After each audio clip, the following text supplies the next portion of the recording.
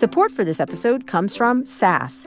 SAS is going all in on AI to help the world get more done with data. See for yourself in Las Vegas, April 16th to 19th at SAS Innovate, the data and AI experience for everyone and every role, from top executives to data scientists, engineers, analysts, and more. I'll be there leading a panel discussion about the importance of responsible AI. It's just one of the many sessions that will highlight the massive potential of AI. Visit innovate.sas.com and use the code CARA to save $100 on registration. I'll see you there. Support for this episode comes from The Current. The Current podcast is back with an exciting new season featuring marketing executives from the world's most influential brands. Tune in to hear what's driving conversation in the fast-moving world of digital advertising with unique insights from brands as diverse as Hilton, Instacart, Moderna, Major League Soccer, and more. And in this presidential election season, The Current explores what a national political advertiser like the National Republican Senatorial Committee and a major CPG brand like Hershey can learn from each other. Listen in and subscribe to The Current at thecurrent.com or wherever you get your podcasts.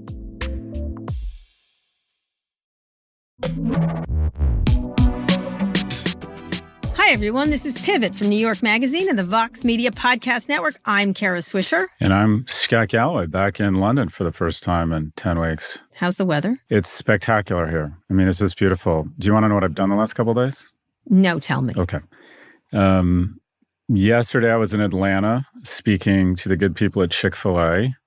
By the way, the most successful restaurant in the world right now in terms of dollars per square foot. It's literally just... And also, I was thinking about you. They're actually quite progressive. I think they get a pretty bad rap. Do they? I don't know. I don't know. I don't like takeout places. But okay, go ahead. My sons love it. My sons go there all the time and eat up the whole place. No, I meant the management team is pretty diverse, pretty progressive. Anyways, they're literally the most because they're private and they don't announce their earnings, and the CNBC doesn't go apeshit about just this thing is just it's a phenomena. I was there, then I got on a plane from Atlanta to London, and then went and spoke to the folks at IMG, which is that monster sports management company division of William Morris Endeavor, and listened to a bunch of guys in consensual hallucination talk about how cable and ESPN was coming back. But it was lovely. It was lovely. People there were really friendly and really nice. And good. Okay. Talked a lot about Premier League. Anyways, that's what I've been up to. What have you been up to? Scott's on a world tour. I've been reading the Isaacson book for my interview today, which is going to happen later. I've just been doing stuff. With Walter? Yeah. Well, Cal, I don't agree with your assessment of my scribe. We're going to have an election. We're going to count the votes. That guy literally looks like Ronald Reagan and James Carville mated. If James Carville and Ronald Reagan had a baby, it would look like, it would look and sound like Walter Isaacson. No, all right, okay. Just so you know, the Chick-fil-A controversy was that its CEO directed a lot of money going charitable donations to anti-LGBTQ organizations. And then in 2019, a couple of years ago, they made major changes to its charitable foundation, and they ended the donations. The CEO, Dan Cathy. The founder made some homophobic comments that he justifiably got real strong pushback. But what's interesting is that it's been like a poltergeist haunting them for the better part 11 or 12 years. And if you go down there, granted, they're really nice to me, so I'm biased, but if you go down there and you meet the management team and you just kind of get a feel for them, they're more progressive than a lot of companies. Yeah, it's complicated, but that CEO definitely had some issues, as they say. And that said, my sons knew about this many years ago, and they kept going, "Mom, I'm all for gay and lesbian rights, but the chicken is delicious." Sorry, Mom. They said, "We have tried them all," and they would eat it. And I said, "Okay, you make your choices, sons." They also loved In-N-Out, who had a little bit of a controversy around some biblical things. And anyway, prayer on the Psalms or whatever it is. Yeah. Everybody should how deal with these things the way they want to, instead of getting all exercise. I don't happen to like fast food that much. I like a McDonald's hamburger every now and then, a cheeseburger. But that's about it. Not very often. Anyway, we have a lot to talk about. What have I been doing? I don't know. I'm headed to a wedding this weekend. My friends from 6th grade are getting married, the second marriages, and I'm very excited to go to their wedding. It's very nice. That's nice. In Princeton, where I grew up. Yeah, it's nice. And then I'm going to another wedding the next weekend with 2 lovely young lesbians who are going to run the world someday, and they're amazing. So we're doing that. So a lot of weddings. Well, you know what they say about second marriages? It's a triumph of hope over experience.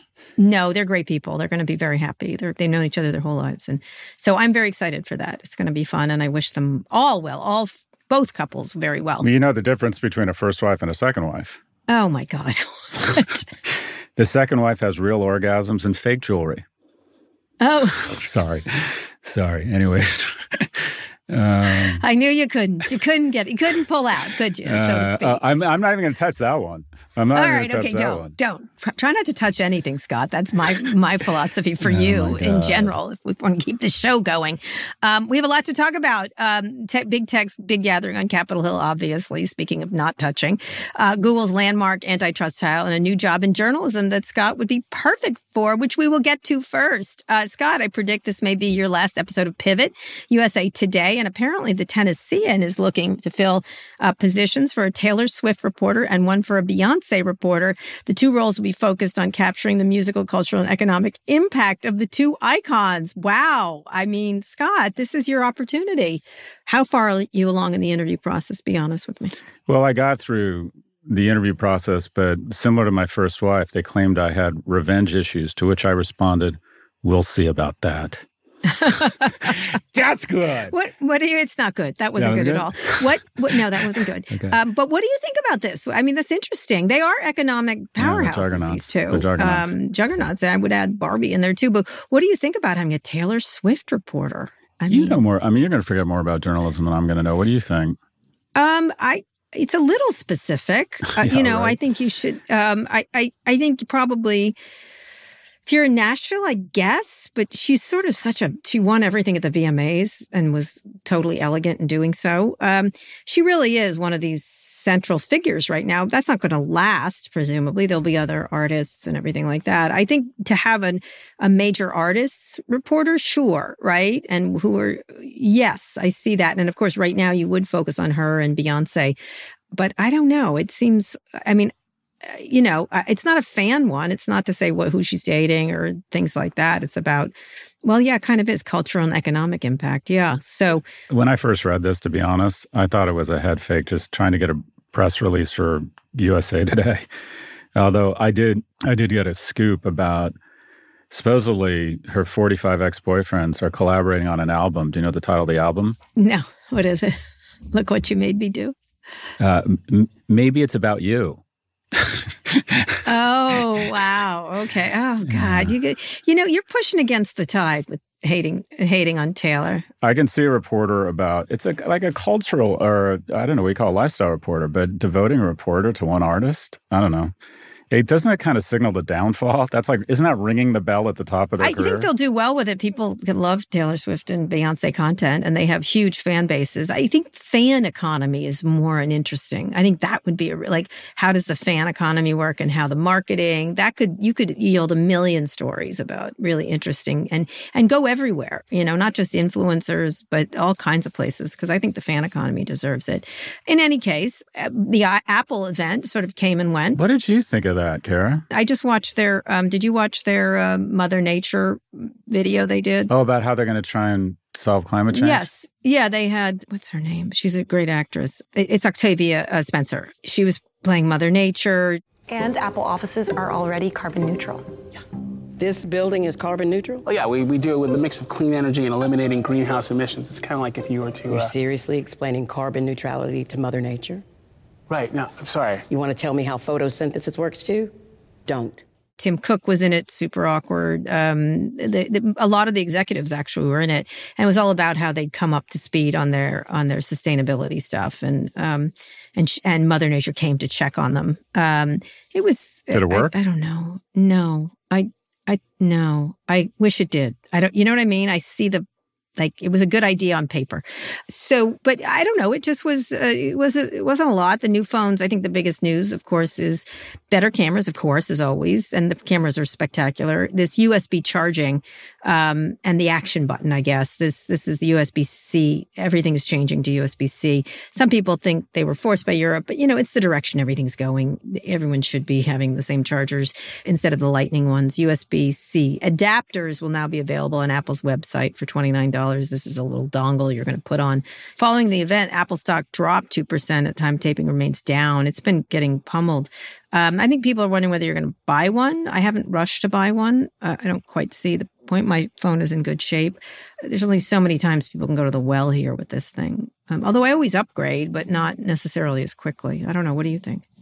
This felt to me like the least exciting or buzzy new iPhone. It was just, I couldn't, a different charging port. It felt sort of, I'll get it. I'll get it because I want the newest one, and I like to, it's something I just do when they come out with a new one. But what's remarkable here, so you said a couple things, and there's been a lot of headlines around the stock not crashing. Although it's been up for the year. Let's be clear. It's from 125 year to date to 175 and over 1 year. It's like tripled in the last 5. People would pray for the stock performance. Last month it's down. Last 6 months it's slightly down. I would argue for the last 10 years it's arguably the best managed company. They have massively increased their services revenue, which is high margin, despite the fact that they don't sell as many phones, or this year they may pass Samsung. An iPhone user is worth something like 7 to 10 times more than an Android user. At the IMG thing, I said, well, Apple could buy Disney for a 5% dilution.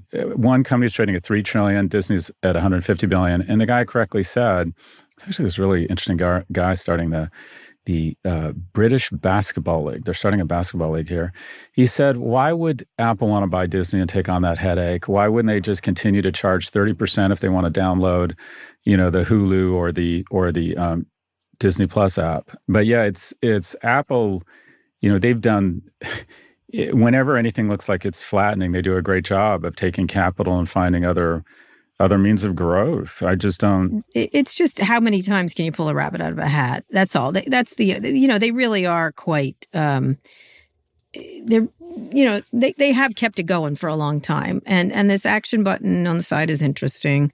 It's always interesting. I think I have not rushed to buy it yet, which is interesting. And I don't know why.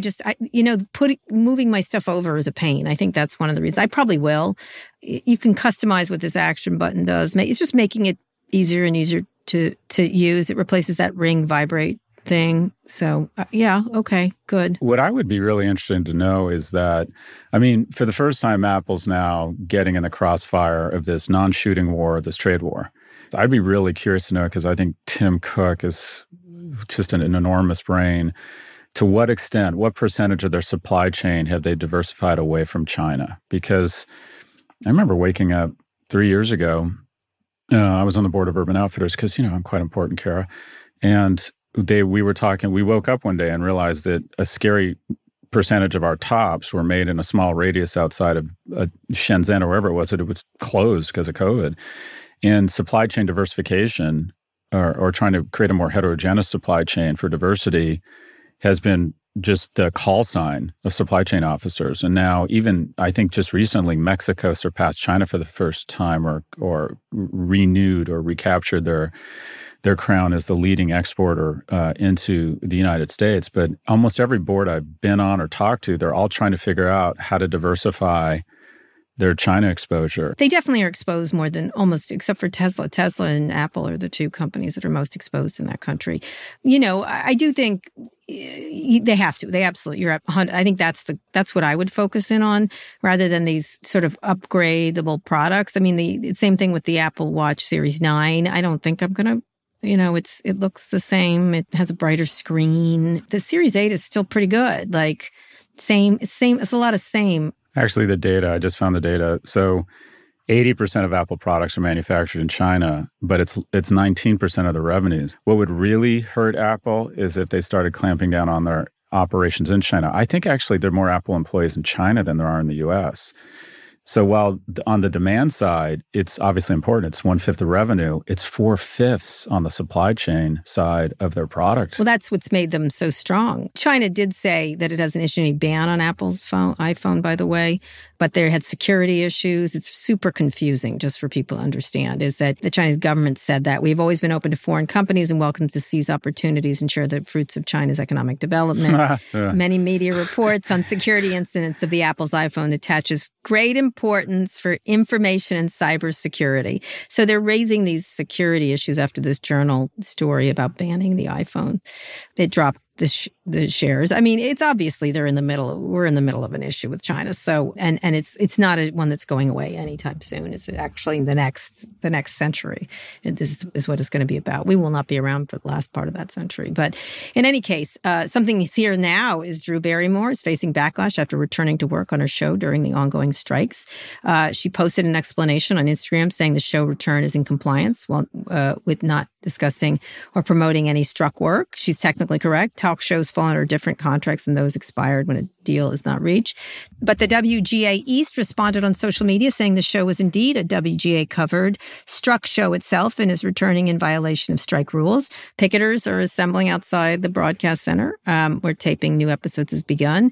Barrymore is a member of SAG-AFTRA and initially stood in solidarity, stepping down from hosting the MTV Movie Awards in May. Of course, she's not the only one. Your friend, Bill Maher, announced Real Time will also be returning without writers or writing. Maher has already caused controversy surrounding the strike, calling the demands kooky. He was relatively calm in his explanation. He said there's more people involved. He won't stay calm, of course, but he's like, more people are involved. We're not going to do the beginning monologue and some of the stuff he does from the desk and some of the essay stuff. So he's not going to do writing. So it'll be more panels. Stephen King immediately wrote, "This is how strikes are broken." I don't know. What do you think? I was supposed to go on right before the strike. I would not appear on the show. I would have to say I would have real issues with appearing on the show. It just seems, I get, just for people's context, in the last strike, I think they went back 6 weeks after, in the middle of the strike. A lot of the hosts did return without writing. So it's happened before. So I'm not sure. People don't like Bill Maher too. That's an issue of it. So what do you think? I think this is the beginning of the end. If you look at the strike, I think it was the UAW and UPS that got solved because both had incentives to end the strike and UPS was making money. And if you look at, I believe the strike that the UAW is threatening, I think it's the UAW, actually it was the Teamsters and UPS, but the strike that the UAW is threatening against the automobile companies, I think that'll get solved because I think their demands, while they're asking for a lot, their demands are fairly easy to understand. We want to make more money. And also the automobile industry, including the domestic automobile industry, is fairly healthy. So they have incentive, both sides have incentive to solve the problem. And there's juice to be squeezed here. Whereas if you look at the writers, they chose to strike in a period of absolute disruption and falling revenues from the people they were striking against. Not all of them, but yes. But go ahead, yeah. Because Netflix was doing rather well and tech companies. Netflix is doing well. And tech companies separately, because economics don't matter. Yeah, but show me the companies they're picketing in front of, and I'll show you a company whose stock is at a 10-year low and whose operating margins have been crushed. Viacom's off 75%. Disney's at a 10-year low. Time Warner, Warner Brothers Discovery is, if you look at the debt, is basically off 50%. I mean, anyway, that's an example of a strike that was miscalculated, mishandled. And taking too long. I would agree. I think the length of this, they had to expect that these people, because they had in previous strikes, these talk shows especially had, and you can't just watch the anti-union shops like Greg Gutfeld grab everything. Yeah, it'll be interesting to see if this group of people that's doing this podcast of talk show hosts which one's going to fall first. Strike Force 5. Look, I was meeting with several producers, writers, and they were talking amongst themselves that they're thinking about going back to work and then agreeing to comply retroactively with whatever the conditions are of a negotiated strike. Yeah, I definitely. You can just see the atmospherics, Kara. People are fed up, and here's the problem: the people who are most powerful on the writing side are the ones that don't need new conditions from the strike. Well, they're also getting, showrunners are starting to get together. I know a number of showrunners, and they're starting. It's cracking. That's the bottom line. It is. I mean, one wrote me, it's a mess. The funniest tweet, though, was Katie Delaney. For every surprising Drew Barrymore is an equal but opposite unsurprising Bill Maher. It is interesting that she went first. It gave him cover because everyone's like, oh, it's Bill Maher being Bill Maher. But it is, you're right. It's a break. And these showrunners are where the rubber is going to meet the road because they are starting to really feel the pressure. The fact that they haven't, here's the tail wagging the dog. If you didn't know there was a writer's strike, would you know? Yeah, no. Would you know? And if consumers don't miss you, then you have no leverage. And these guys have no leverage. Well, their whole point is eventually you'll know, you'll feel it. Eventually, we're over 130 days into the strike. Yeah, and look what happened with the Teamsters and UPS. Before they went on strike, it was settled. And I believe, I think you're going to see a strike with the UAW. I don't think it's going to go very long because guess what? Their demands are pretty clean and rational. And the people striking have leverage. Well, we'll see. That said, I'll be interested to see who goes on the show. Would you? I don't think I would. No, I wouldn't. Yeah, I was thinking about that. And not that Drew Barrymore would ever call me, but if Bill Maher, I don't think I would. And you know why? Because I'm in a position of privilege. And that is, I don't need the show. But there are a lot of people who need the money. And I'll give you an example. My first wife was this high character person with these Midwestern values. And she got it from her parents and specifically her mother. And her mother was a school teacher. And her mother, I remember the LAUSD Teachers Union had struck 2 or 3 times in her career. She'd been teaching, the 7th or the 8th grade. Can you imagine how hard it is to teach 12 and 13-year-olds? She'd been teaching for 40 years, and she never would not. She like missed one day, and when they would strike, she wouldn't go on strike. She was like, "I'm here to teach kids," and she just refused to ever engage in not showing up to work and teaching kids. And I think you're going to see, she did it for the right reasons, but I think you're going to see a lot of these people in the union decide for a bunch of reasons that they're going back to work. Yeah. I don't know why I brought up Barbara Spencer. Anyways, hope she's well. Nice woman. Let me say, I think Drew Barrymore is the more important figure here because she's well-liked. And she gave her, people are calling her a scab all over Twitter and social media, but I think Bill Maher, everyone's like, oh yeah, of course Bill Maher would do it. He's such a pain in the ass. See, I think it's entirely flipped. I think Bill Maher is a force. His show is one of the longest running shows. No, but I'm talking about when people go, oh, she's doing it. Oh, I see what you're saying. You mean they expect it from Bill, they don't expect it from Drew. Right. Yes. They're like, of course he's going to do it. He does controversial, contrarian things. With her, it's a little different from a perceptible. People will be like, well, she's a nice person. She's not really a scab. You know what I mean? I think it has more damage than Bill Maher. I do. It's just so funny, the difference between perception and reality. And that is, I've been on Maher 3 times and I've gotten to know a little bit the staff or a little bit about them.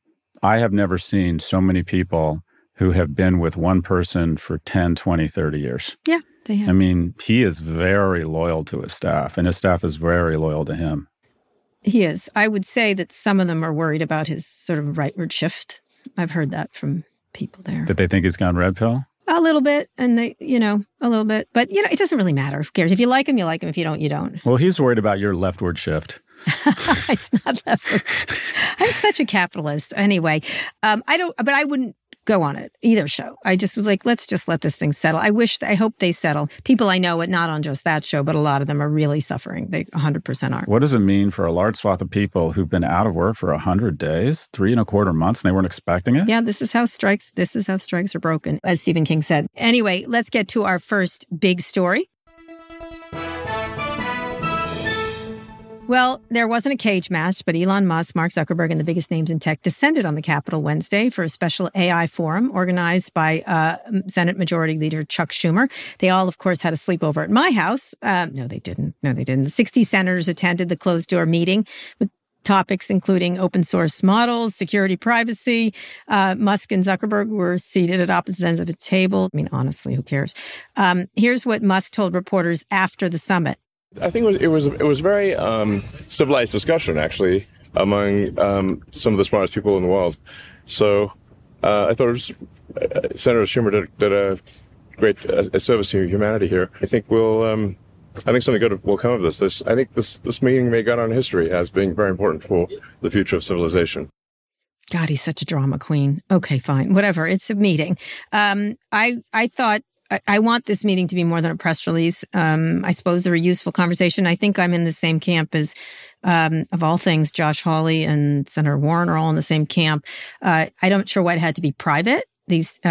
Warren said these tech billionaires want to lobby Congress behind closed doors with no questions asked. That's just plain wrong. Senator Marsha Blackburn, not exactly a friend of Elizabeth Warren, said in a statement, Congress has always conducted its business in the sunshine. Today's forum should have been no different. And Senator Josh Hawley called it a cocktail party for big tech. You know, they all raised their hands when they said there should be regulation. Elon said, apparently, it's important for us to have a referee. One of the contentions was open source systems that public can access. Zuckerberg is pushing that, but some people think it's dangerous.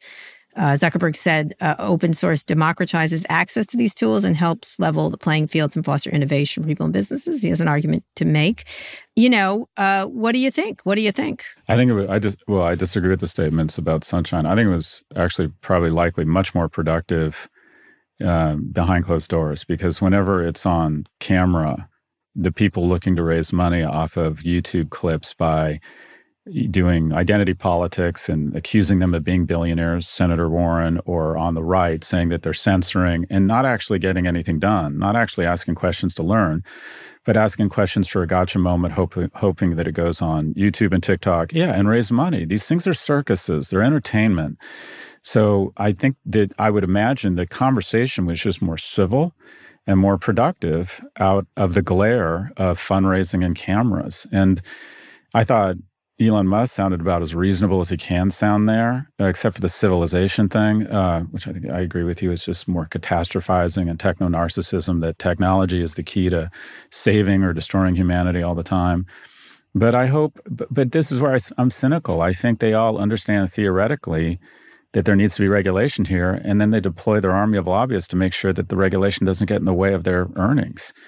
So I'm all for it, and I hope that they bring in I've always thought government officials are underpaid, and the fact that they're underpaid leads them to be total whores so they can feather their bed post their government service. But also, we need more compensation to attract the best and brightest at a young age, especially staffers who understand AI. And this is I'm hopeful. I don't know. I sort of, it's just there was so many people there, 60 senators and all these people. I don't know how public it is, and so there's still peacocking going on in these things, right? So I don't know. I just feel like they also initially did not have a very diverse, and I don't mean by people, but in terms of people who have different opinions at this thing, and they brought more academics in who are more worried. You know, I think it's fine to have an airing of the grievances or whatever you want to call it.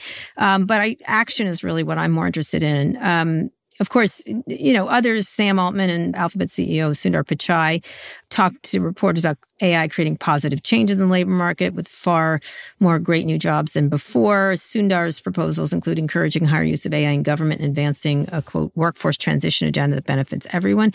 But action is what I want to hear about. Schumer, who blocked a lot of legislation around privacy, et cetera, talked about a timeline for getting laws in the books, telling reporters it can't be days or weeks, nor should it be years. It will be a general category of months. But Senator Blumenthal said you need to do legislation and learn at the same time. Senator Cruz said Congress is rushing to regulate a technology they don't understand. Schumer, I'm not on board with him. He did block a lot of the Klobuchar stuff. Everyone blames him. The real smart people do. So I don't know. I want some action. Yeah, let's be hopeful, but I feel like we keep getting our heart broken. I mean, they just fly in and fly out. And I don't know. I just feel like I don't care if they do it behind. I do care if they do it behind. I think I paid for this mic, as Ronald Reagan said, so I would like the mic to be open. But I get the peacocking problem. What I would like before this legislation, if they're really honest about the need for regulation, I'd like them all to raise their hands and come to a gentle person's agreement that they're going to find a way to watermark AI, and they're not going to use AI-generated imagery pre the presidential election leading up to the election. There's some legislation. But the legislation likely won't happen. And I think we're about to see the mother of all AI-generated misinformation Lollapalooza in Q1 or Q2 of next year as Putin realizes fastest blue line path to victory in Ukraine is to get Trump reelected, and they'll start generating enormously damaging images and deep fakes and videos and content that's been AI tested that depositions Biden and Harris. I think that it's going to come, and then all the big tech firms will cash their check, and come November the 5th, they'll decide that they should have taken more action and wring their hands and say, we're sorry, we need to do better in 2028. Agreed. I just like to see one piece of legislation. Remove it from 230 protections. If it's AI generated and you elevate it, if you algorithmically elevate AI generated content, it no longer has the shield of 230. Let's start there. You don't think there should be a tech department that regulates tech, just like the FCC? Yeah, but that's not going to happen in the next 6 months. That might happen, and I do think there might be at some point a head of AI in NATO and an AI person. But by the time they inform the president, by the time they go on their listening tour, you're talking about legislation maybe in 2 years. We need Q1 and Q2 when the GRU, when Putin realizes it's easier to spend $7 billion than $70 billion to try and swing the American election, and they have a lot of scientists, they're very smart, they're very strategic, you're going to see you want to see AI, what AI does? We're going to know what it did after the election when all of a sudden it comes out. And by the way, it worked just fine with the shitty technology. Right? Propaganda works. Anyway, we'll see. Let's go on a quick break. When we come back, we'll talk about Google going on trial and take a listener mail question about networking successfully. Support for Pivot comes from Atlassian. Atlassian software, including Jira, Confluence, and Trello, help power the collaboration for teams to accomplish what would otherwise be impossible alone. Because individually we're great, but together we're so much better. That's why millions of teams around the world, including 75% of the Fortune 500, trust Atlassian software for everything from space exploration and green energy to delivering pizzas and podcasts. Whether you're a team of 2, 200, or 2 million, or whether your team is around the corner or on another continent altogether, Atlassian software is built to help keep you all on the same page from start to finish. That way, every one of your teams, from engineering and IT to marketing, HR, and legal, can stay connected and moving together as one towards shared company-wide goals. Learn how to unleash the potential of your team at Atlassian.com. That's Atlassian.com. Atlassian.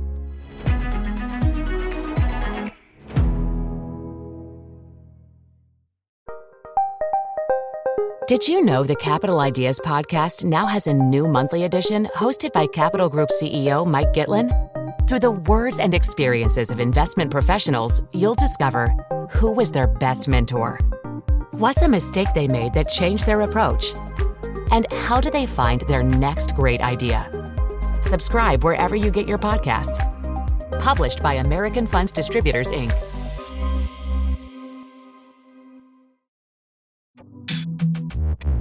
Scott, we're back with our second big story. The first monopoly trial of the modern internet era is now underway, U.S. v. Google. At the center of the case, did Google abuse its power and kill the competition by paying companies to be the default search engine on devices and platforms? The government says yes, with more than 90% of the market share. Google says it dominates because their product is just better. The trial is expected to last 3 months, with Google CEO Sundar Pichai and other executives expected to testify. Sundar will be back. I wouldn't mind Sundar coming over for a sleepover. He can come to my house. He's a nice guy. You like Sundar? Yeah, he's a nice guy. Who would I have over? I'd have Sundar, Sam, Reid Hoffman, I guess. Who's your favorite tech? That's an interesting question. Who's Kara Swisher's favorite tech icon? That is a good question. Who would you not have a beer with because you don't drink? Mark Cuban. Mark Cuban at this moment. Yeah. I really enjoy him. I think he speaks his mind, and we disagree often, actually. He's not really a tech guy, though. I mean, sort of. I like Sundar. I like Satya. I have a whole chapter in my upcoming book about, there are people I like. There's a number of them. Brian Chesky I like. I would argue, Kara, that a lot of journalists feel that way, and that's part of the reason they're CEOs, is that Susan Wojcicki, Sheryl Sandberg, Sundar Pichai, I think they make tens of millions because they're outstanding managers, but they make billions because they're heat shields for the mendacious fucks that have started those companies. Yes. Well, yes. That's about right. I think you got it right. I'm just talking about people on a personal basis. Anyway, it's okay to like or dislike them. It's fine. I think, I'm with the Christiane Amanpour, who just, of course, did 40 years at CNN. She's been at CNN 40 years? 40 years. Wow, truthful, not neutral. I love that. Yeah, she's fantastic. I do. She's great. She's amazing. Yeah, she's the GOAT. Anyway, the trial is expected to last 3 months. So we'll. What do you think about this? What do you make of these arguments by the government? Also, Google. Another part of Google's argument is that their competition is not just other search engines, but companies like Amazon, DoorDash, Expedia. This is an argument Amazon uses. Actually, there's so much retail. It's not just us. What do you think? What do you think? And a lot of people don't like all these payment numbers coming out. Apple certainly doesn't. This $10 billion or $20 billion, whatever they spent. I would argue one of two things happen. Either they find that the law, that in a court of law, that the DOJ does not have the right to break them up, which to me says they're either broken up, which I think will be the correct interpretation of the law, but if they decide they should not be broken up, I would argue we need new laws. Well, it's a narrower case about these deals, but go ahead. But okay, no one else can afford to pay Apple $20 billion to be the default search engine, and then no one else gets that level of data and can pull ahead of everybody and then spend $30 billion to lock up those key channels. And let's try and bring it down to, well, what impact does this have on the world, regardless of the laws or antitrust or monopoly abuse? And let's go stakeholder by stakeholder. First, let's talk about shareholders, because at the end of the day, shareholders usually decide these things. Anytime there's a breakup of companies like this, within a few years, much less 10 years, the shareholders benefit. The baby bells were all worth more than the original AT&T within a decade. When eBay spun PayPal ended up being worth exponentially more. Shareholders win in breakups. Let's talk about the employees. Employees' compensation goes up because now there's more firms that have to compete to rent their human capital. Let's talk about the Commonwealth. I believe if YouTube and Meta were not monopolies, they would not be radicalizing young men or sending suicidal ideation images of pills, bottles, and razors, because P&G would have the opportunity to advertise on platforms that aren't hurting young people. Let's talk about the founders. Here's the only stakeholder that loses, the one that controls the company, because once you're worth $40 or $60 billion, you don't care about being worth 70 or 80. You want to sit on the Iron Throne. So shareholders, the country, employees, the tax base, the number of startups, the venture capital ecosystem, innovation, every stakeholder wins in a breakup, with the exception of the person who controls the company through dual-class shareholders. The breakup, distinct of the morality, distinct of monopoly abuse, the fastest way to oxygenate our economy on the tech side would be to break up these companies. And if you want to talk about what ails our country, it's the fact that young people are making less money and everything has gotten more expensive. And one of the things that has gotten more expensive is the monopoly rents these firms are charging on corporations. Thank you for my TED Talk. This is true. Yep. Thank you. I think I agree with you. I think this is 100. I saw a lot of people yesterday from both sides of this case, and I've just interviewed John Cantor and others. And, the Google side, of course, is like, well, we're doing good things. This is the la, la, la. And I keep saying 91%. I'm sorry. I don't know. Well, you can have 91% and not be hurtful. I'm like, can you? Like, it just is, it seems like I just can't get past that number, right? And across the globe. And I don't care. They can make their arguments. There's other search companies. There aren't. They never will happen. Neva closed, and they just won't happen. There's no reason for them. And these things do tend towards a network. Their argument of the government's argument that these deals couldn't be made by anyone else, I think it's a pretty good one. I don't know quite what they're going to do, unwind them, make an iPhone. I think probably what might happen is you get the iPhone and you're like, which of these do you want to use? And then Google will be on there like a voting thing. But it doesn't matter at this point. It's too late. But if you look at the history of antitrust, breakups work really well, but almost as effective is just the scrutiny you're under once the antitrust case is underway. Why? So initially, the Microsoft judgment to break up the company was overturned. Very different case, but go ahead. Okay. I'm talking about the effects of antitrust when there's an order or a remedy is to break up the company. And in the instance of Microsoft, it was overturned. However, the consent decree they ultimately ended up signing stopped them from bundling and putting small search companies out of business. Google was born of antitrust enforcement. If we didn't have a proud legacy in our nation of understanding the power corrupts and going in and breaking up companies when they become too powerful, we'd all be saying, I don't know, bang it. Google, it is cynical from the outset for Google not to recognize that antitrust is why they are as powerful as they are. And we need to frame it from... No, Scott, they did it because they're better. They are better too. That's, by the way, they did create a great search engine. That's the problem. Great. That's exactly right. But antitrust and breakup needs to be perceived not as punishment, but as recognition. Right. But let me say, I don't think that's what's going to happen here. I don't think this is this has been made into a much smaller trial. You're comparing it to the Microsoft trial. That one similarity is that it's a bench trial, which is not a jury trial. It's up to one person. Just Microsoft was Judge Thomas Penfield Jackson. This is Judge Amit Mehta to make a ruling. Very well-regarded judge. By the way, I talked to both sides this last couple of days. They both think a lot of him. He was appointed by Barack Obama in 2014. He's been very careful. He's been very quiet, very thoughtful. I think they both think he's quite a good judge.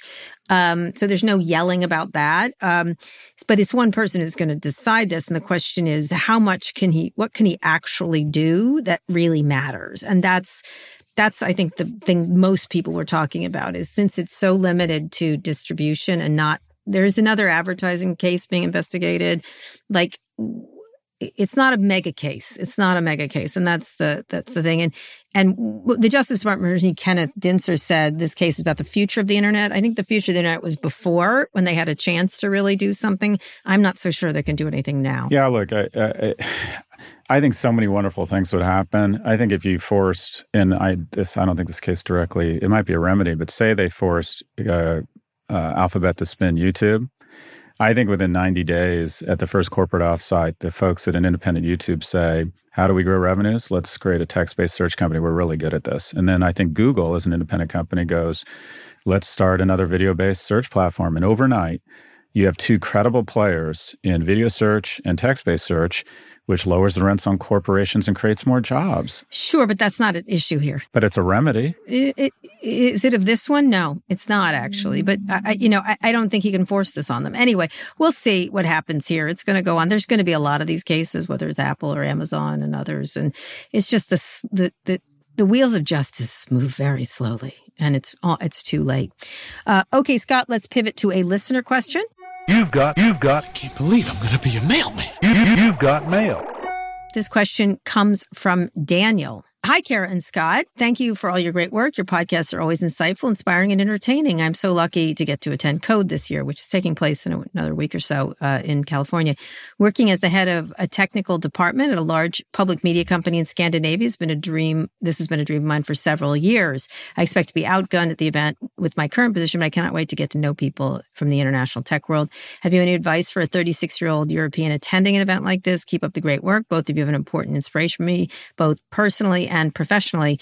Kindly, Daniel. Well, thank you for coming, Daniel. You should have come my last year. The big show. It was a big show. Deal. Everybody was there. Yeah, they were. The business has definitely changed since I frankly innovated it many, many decades ago. If you don't say so yourself. I do say so myself. Okay. I think I did. I think everyone copied everything we did. But I got out of it, which is interesting. But talk about networking advice, because there is... there was a weird Wall Street Journal article saying people don't want to socialize after work, which I think is one of those trend stories always make. I'm like, really? Everybody? I just think people aren't with each other. Talk about networking advice, especially, you can do them at a conference or at work, or it is important. There is something important to gatherings. I do 30 minutes on this in my class in brand strategy under the Brand Is You session I do. And first, let me just talk about on a very meta level, we're mammals. And one of the things that is really ailing our society is a total decline in third places.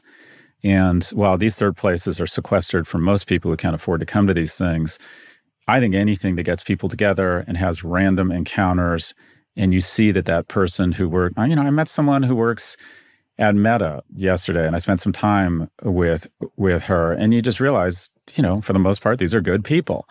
And you meet people. I think I told you, I met the guy who's starting this UK basketball league. It's just inspiring. And we're going to go to a football game with our kids. It's important that we bump off of each other and smell and touch each other on a specific level as it relates to networking.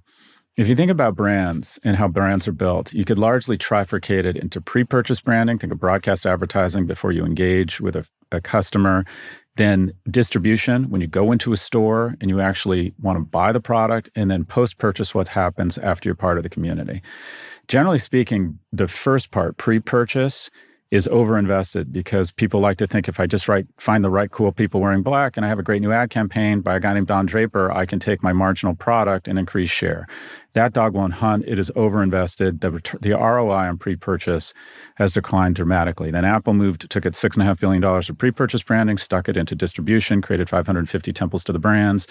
And then the gangster of all of them, the tobacco industry, once it was illegal to do pre-purchase or in-store branding, moved to database marketing and Marlboro points, and then could sense whether you were trying to give up smoking and started sending you points and coupons to keep you getting emphysema. Anyways, in terms of your own brand, in your own personal networking, what is overinvested is how much emphasis you place on in-person. We're all obsessed with personal interactions, and that's important.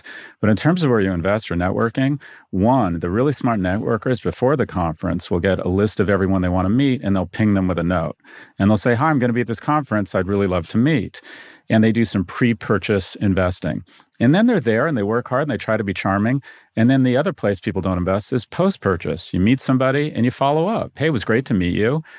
I just got a message today. It was great to meet you. Do you want to catch an Arsenal game? And I'm like, that's an easy yes. And I'm probably going to get to know this person. So networking, people tend to focus too much on the in-person interaction, but the real ROI is in the pre-purchase. Quick email, I'm going to be at this conference. Do you want to grab coffee? And then the post-purchase to follow up.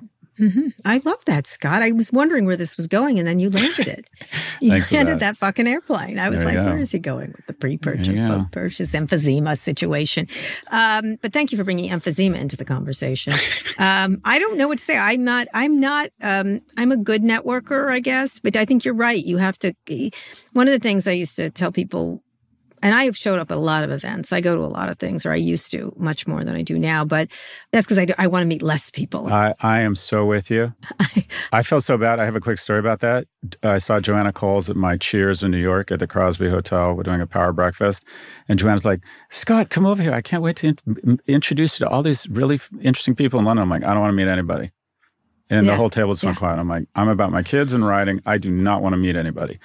And then I sat in my lunch. I met with this guy starting this super impressive, and the whole breakfast, Joanna. We went around the whole breakfast. I'm like, God, that was so fucking rude. And I had to go back and say, Joanna, I'm sorry. I just don't. Yeah, I know. I'm with you, sir. This is what the two of us have to remember. We're in such a position of blessings that people come up to us. I literally don't have to approach anybody anymore. People come up to me and say hi, and they're really friendly and nice. And it's really important that you don't take that for granted, and that you're not only really warm to people who come up to you, but occasionally, what the hell, make an effort, because it's so easy to become a bit of a snob and just lose your mojo and lose your friendliness and expect people to treat you as if you're famous or nice. And I find myself, I went to this dinner last night. I walked in, everyone was sitting down, and at this IMG dinner, and I immediately walked out, and this young woman named Henny ran after me, grabbed me, sat me down, introduced me to people. And at the end of dinner, I'm like, this is so important that there's people like you to handle spoiled jerks like me. Yeah. Yeah. Well, people don't realize you're quite shy. You're quite shy, actually. Yeah, but you know something? I wasn't when I needed to make money. Right. When I was younger, and my ability to meet people was my ability to build wealth, I found the mojo to be friendlier. You did, but I said as a person, people are always surprised when I say that. I'm like, he's actually a little shyer than you. They think you're standoffish sometimes. I'm like, no, he's shy. Like, don't mistake it. I don't think it's either of those. I just don't like people, Kara. Oh, okay. All right. All right. Well, then there you have it. Perpetually Dissatisfied by Walter Isaacson. That could be a book. People think I'm going to be so lively and entertaining and funny, and they're like, Jesus Christ, he's so boring. They do. You're like a comic, like Johnny Carson was not funny. Everyone in my life's like, we wish you were that guy on the podcast. I know, it's true. It's true. Anyways. But that's the way it goes. Anyway, I think Scott's advice is excellent. I would say I'm very networky, but I tend to just ask a lot of questions of people, get to know them. And you never know where you're going to meet someone super interesting. 100%. That is one thing I'm always like, oh, I didn't want to do that. And then I find some little tidbit, something. I went to two parties last night, actually, with Amanda. And I wanted to bring her because she's, she works for the Washington Post in the opinion section. I'm like, you could meet people that could maybe write things. You don't know who you're going to very interesting viewpoints. And afterwards, we went to a party at the French Embassy, which is the best place to go to a party ever in Washington. I went to a party at the French Embassy. It was for Xfinity about the Olympics coming up in Paris. That's why they had it there. And I ran into 4 or 5 people I was really glad to hear different little things from. And it was interesting. I didn't want to go, and then I was like, oh, I'm glad I went, kind of thing. Anyway, come say hello to me, Daniel. I will be at Code. It takes place September 26th and 27th in California, as I said. You can still apply to attend at voxmedia.com/code 2023. Oh, this was a big fucking ad? I feel so fooled. No, it's not. No, you're not. No, but it's actually a good question. No, it's not. This was sincere. Does he even exist, or is this just a big... Is this just a big marketing ploy? Yes, it's Jim Daniel, a.k.a. Jim Bankoff. No, I think but it is interesting. It's an interesting How can I network, and what is the premier technology conference taking place this year? No, you could, listen, let me just say, go to any of them. The Journal has one coming up. There's a whole bunch of them coming up. The Atlantic has one that looks interesting. Bloomberg is constantly having them. A lot of them. You go to whatever event you want. You do not have to come to Code. You can go to whatever you want. And like Scott, you go on Bill Maher if you really want to, but probably you won't be invited. Anyway, Scott will, but not you, Daniel. But anyway, thank you for your question. If you've got a question of your own you'd like answered, send it our way. Go to nymag.com/pivot to submit a question for the show, or call 855-51-PIVOT. All right, Scott, one more quick break. We'll be back for wins and fails. I hope you're ready today.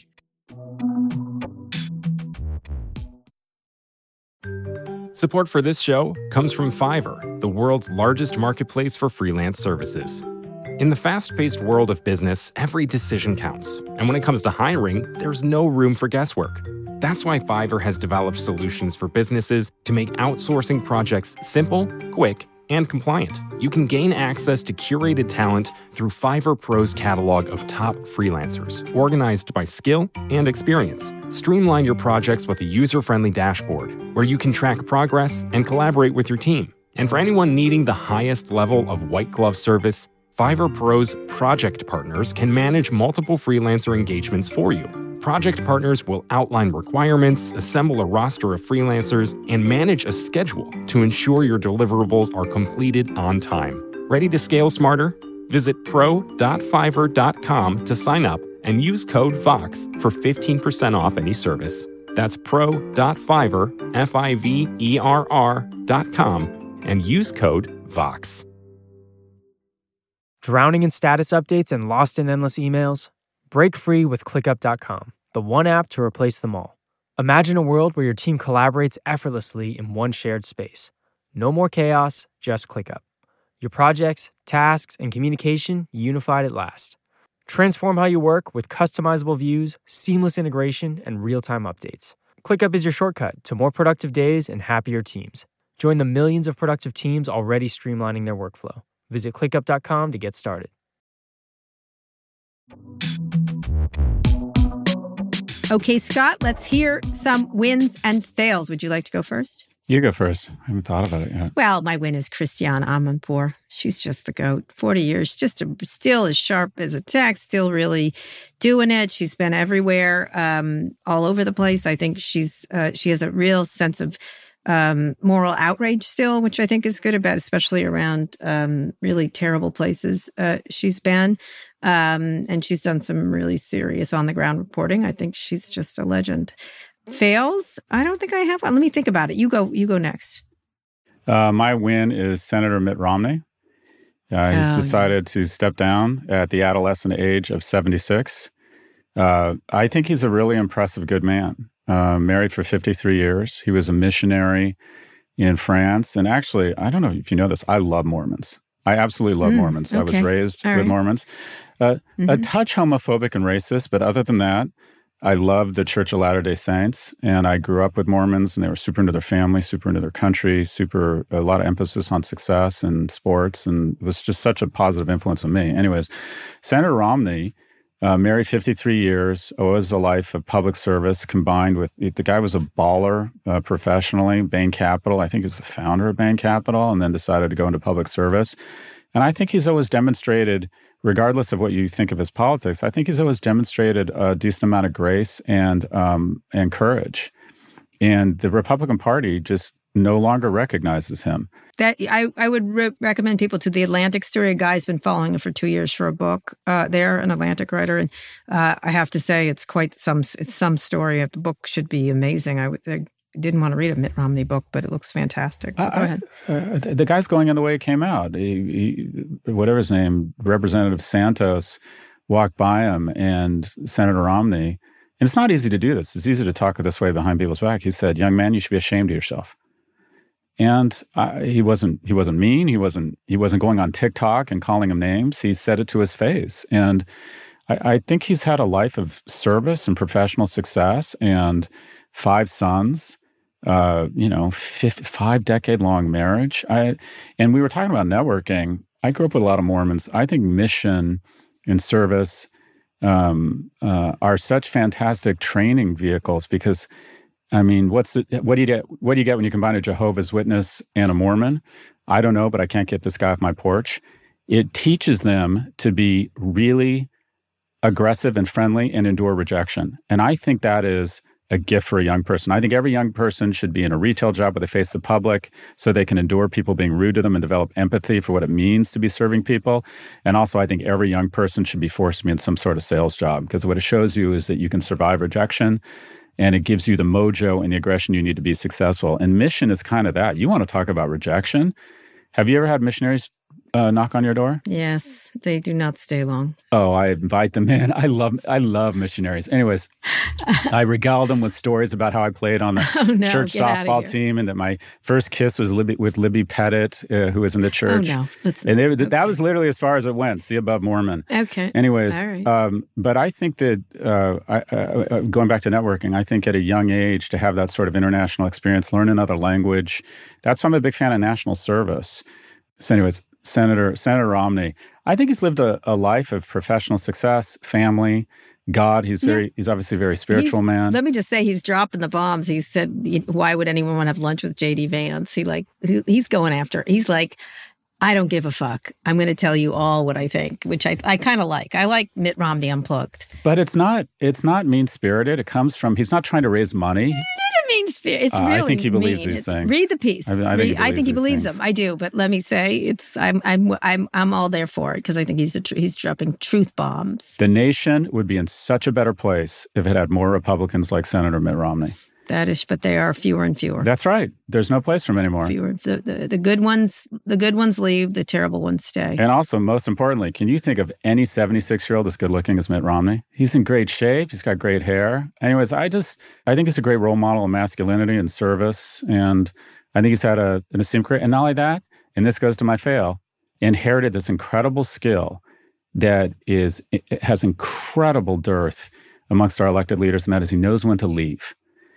And that's my fail. I did the actuarial tables on our likely nominees on the Democratic and the Republican side. At this point, Joe Biden, every year, there's a 6 to 7% chance he's going to die that year. And there's a 4.5 to 5.25% chance mortality rate when you're at Trump's age. And Trump, you could probably dial up a little bit because he's obese. But again, he looks really, at the same time, he's very robust. What does that mean? That means in the next 6 years, there's a 41% chance that Biden's going to die, and there's a 37% chance that Trump's going to die, meaning that in the next 6 years before the next president would be elected on Inauguration Day in whatever it is, January of 29, there is a 2 in 3 chance that one of them will die. And that's who we've decided we're going to bank the nation on. So my win is Senator Mitt Romney, and my fail is that unlike the good senator, these individuals don't know when to leave, even when it's probably the right thing to do for the country. All right. There you have it. I do have a fail, actually.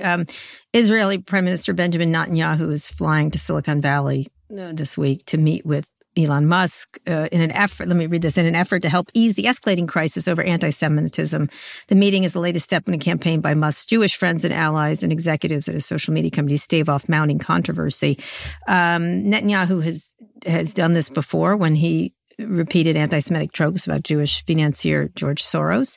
And this guy comes in and helps him get over it. It's kind of gross. I mean, I'm sorry. It just is. He just it's anti-Semitism meets fascism. It's really weird that he would do this. Isn't Netanyahu trying to unwind the Supreme Court? Yeah. They're trying to broker peace. And Joe Lonsdale, who co-founded Palantir, a friend of his, Linda Yaccarino, has gone to damage control mode. Like, why are they helping this? Let's let it play out. These people just come in and try to assuage the situation and bring it. Netanyahu, what a...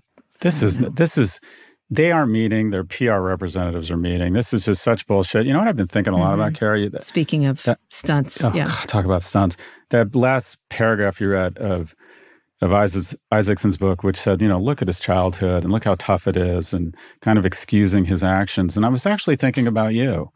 I was saying, okay, they talk about how his father traumatized him. Your father died when you were 5, and yet you figured out a way. I had a really bad stepfather. I had a very unfortunate. But for some reason, it didn't end up in anti-Semitism.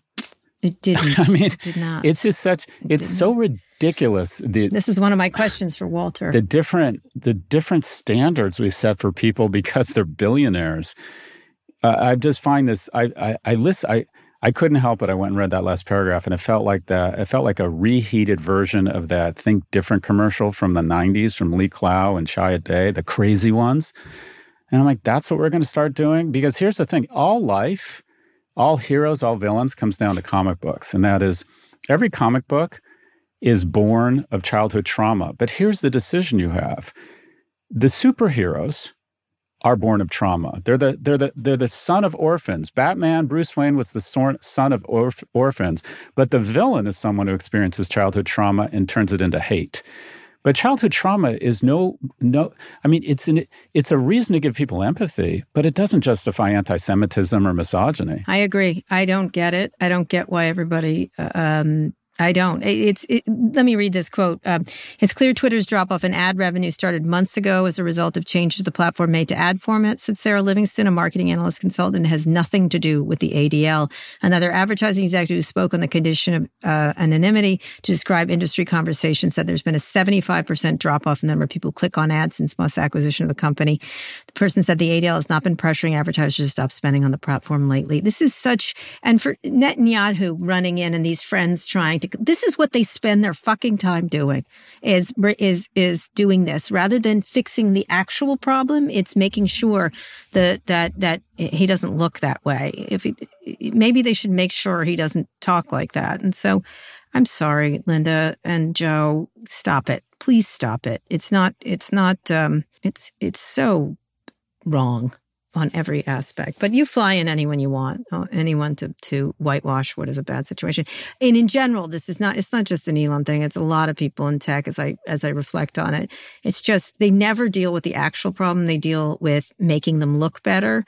It's such bad parenting. I don't know what else to say. If my jokes become profane and inappropriate enough, will you bring in Trudeau? And who's the Prime Minister, the President of New Zealand? Yeah, I know, exactly. And I'll give you this one quote from one of his helpers. He doesn't hate Jews, but he's a fighter. And when you punch him, he's going to punch back, said one person familiar with the outrage. Part of who he is an aggressive force of nature. He doesn't understand the second order effects. Mm-hmm. He's a 52-year-old man. He should understand the second order. Anyway, just fix the problem and stop. One of my favorite, I'll tell you my favorite person in Silicon Valley over the many years is a guy named Jim Barksdale. He ran Netscape and he had to deal with giant toddler Mark Andreessen during those days. And one of the things he said, he had a bunch of aphorisms. He's from the South. And I actually had dinner with him and Walter Isaacson once.